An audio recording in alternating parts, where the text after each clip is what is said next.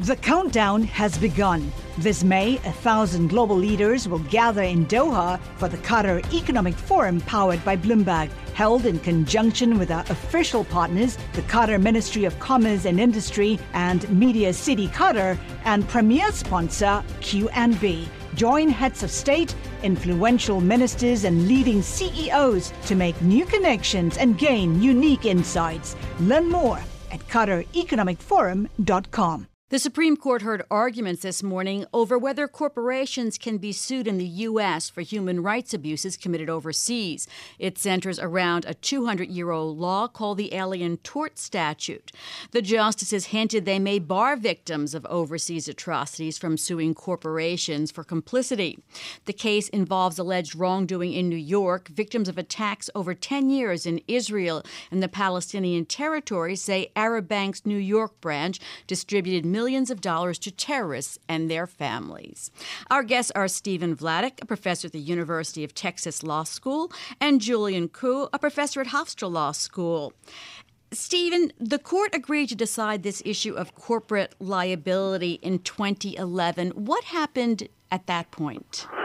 So, hi, June. Yeah, in 2011, in a case called Kiobel versus Royal Dutch Petroleum, after the court actually had granted certiorari and heard argument on the same question it heard this morning, the justices actually set the case for re-argument on the separate question of when this statute, the Alien Tort Statute, can be used to bring suit for human rights violations that occur outside the United States. That is to say, when does the statute apply extraterritorially? In the Kiobel decision in 2012, the court said, not that often, almost never, and so that it ducked the question of corporate liability. The case is now back because a couple of lower courts have found some circumstances where it's still possible to bring extraterritorial Alien Tort Statute claims, and so the question the court avoided 5 years ago has returned to the foil now in the Jesner case. So, Julian, the court seems to have been trending in a direction that was more favorable for corporations. What's the argument that the other side is making that corporations should be liable in these circumstances? Well, I think the other side is making the argument that when this statute doesn't say anything about individuals or corporations. It just says you have a right to sue, and it doesn't distinguish. And so the argument that the plaintiffs are really making is, why should corporations be any different from individual people who can definitely be held liable for these sorts of violations in U.S. courts? And so the plaintiffs are saying, well, corporations should be just as liable as an individual person would be if you're sued under this statute. So it doesn't really matter whether it's overseas or not. As long as you have enough of a connection to U.S., their argument is corporations and people should be treated the same. And Steve, what's the argument on the other side? So the argument on the other side is that just as the Supreme Court has said that the Alien Tort Statute should not be available unless the underlying claim is based on some widespread consensus norm of international human rights law, so too theories of liability, including who can be liable for human rights violations, should not be available unless they too have similar support in the international community. And I don't think it'll surprise folks that there's not necessarily widespread consensus within the international community about the circumstances in which corporations can and should be liable. If anything, the United States is a country in which there tends to be more corporate liability than is true in many of our friends and fellow sovereigns overseas. So, Julian, how did things play out in court today? What was the line of questioning that the sides faced? So I think what was interesting about the case, I was at the argument this morning, and so I think there are a lot of focuses on the foreign relations impact of allowing these sorts of lawsuits.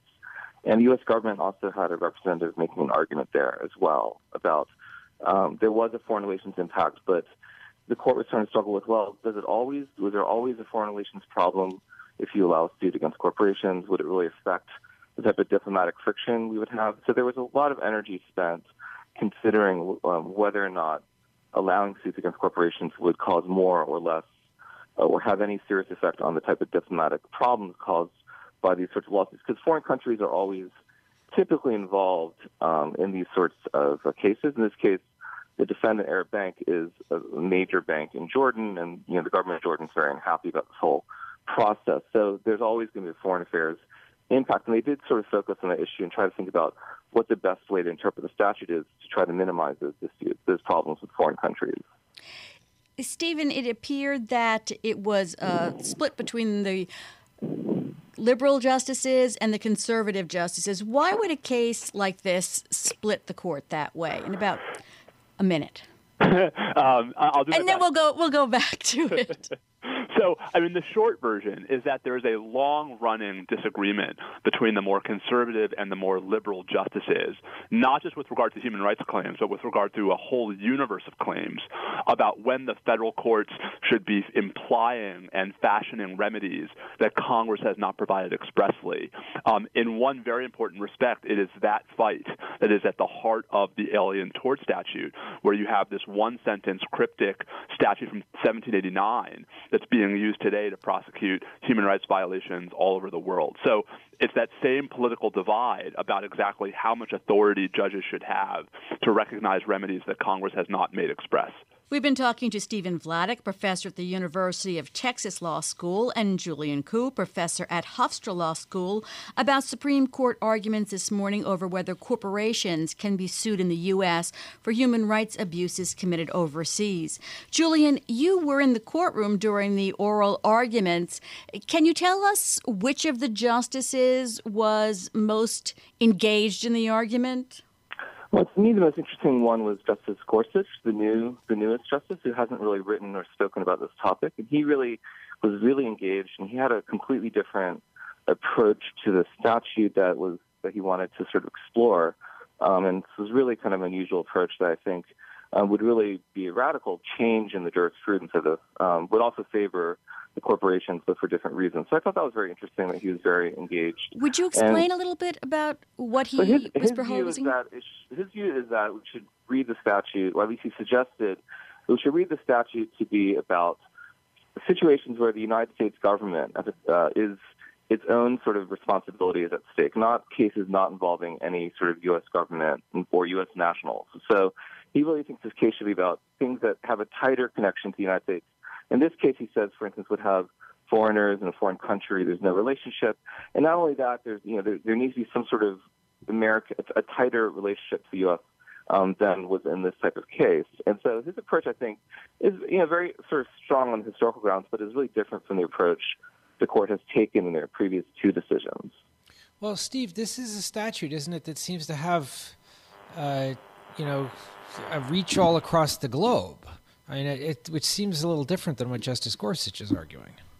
Yeah, I mean, I think in some ways, part of what I think we saw this morning, and we'll see whenever the opinion comes out, is some relitigation of the two prior major Supreme Court decisions about this statute.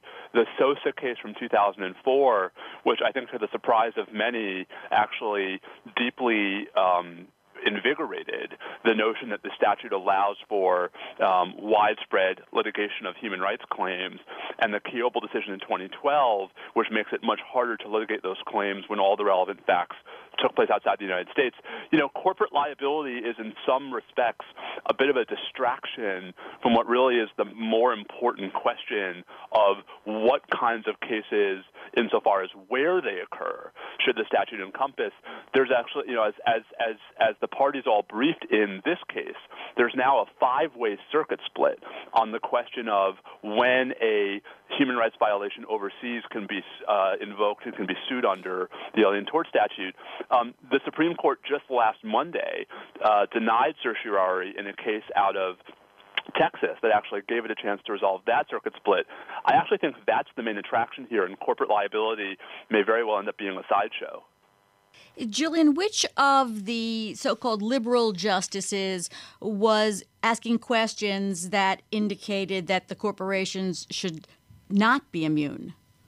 Yeah, I think Justice Kagan and Justice Sotomayor both suggested and telegraphed through their questions that they didn't really buy the argument that corporations should be treated differently than individuals, and they're pretty tough in questioning.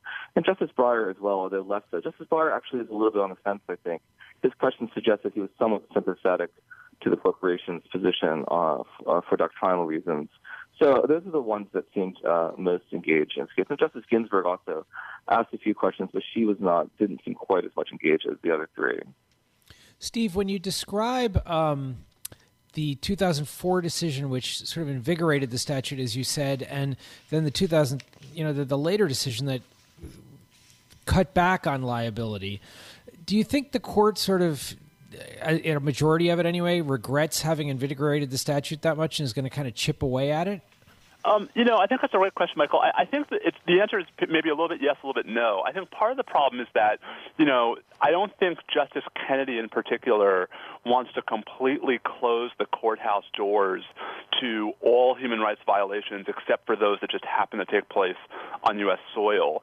And so I think what we saw in those earlier decisions, Sosa and Kiobel, was an effort on Justice Kennedy's part in particular to sort of split the difference, to open the courthouse doors to especially egregious claims, but then to require that those claims not just be sort of accidentally in U.S. courts. If that's the real tension, I don't know why corporate liability really, has a big impact one way or the other. That may have a lot to say about why today's argument was so much more about the impact on foreign policy, as opposed to the sort of concerns that led the court to the Kiobel decision back in 2012. I think the court wants to be able to have its cake and eat it too, and that's why I think the territoriality question, when can you use the statute to challenge things that happened overseas, is so much more of a significant piece of this puzzle than corporate liability. Now, of course, if the court says no corporate liability ever, that will probably, render the statute all but a dead letter. It's very rare that you're going to go after an individual person under the statute, but I don't think they're going to. And I think we're going to come back to the sort of calibration of claims where, some connection to the U.S. is all that's required, but that's what you're going to need. Julian, about 30 seconds here. Do you think they're likely, the majority opinion, to be a limited opinion, as limited as possible? I think actually my reading is that there are 4 justices who would support holding corporations or not allowing corporations to be sued. It's really just turning on Justice Kennedy. So I can see a split opinion here. It'll be very close and tight, I think. I think we've heard about Justice Kennedy in just about every case that we've discussed so far in this beginning of the term. I want to thank you both for being on Bloomberg Law. That's Julian Koo. He's a professor at Hofstra Law School, and Stephen Vladeck. He's a professor at the University of Texas Law School. The countdown has begun. From May 14th to 16th, 1,000 global leaders will gather in Doha for the Qatar Economic Forum powered by Bloomberg. Join heads of state, influential ministers, and leading CEOs to make new connections, gain unique insights, and uncover valuable opportunities in one of the world's most rapidly rising regions. Request your invite for this exclusive event at QatarEconomicForum.com.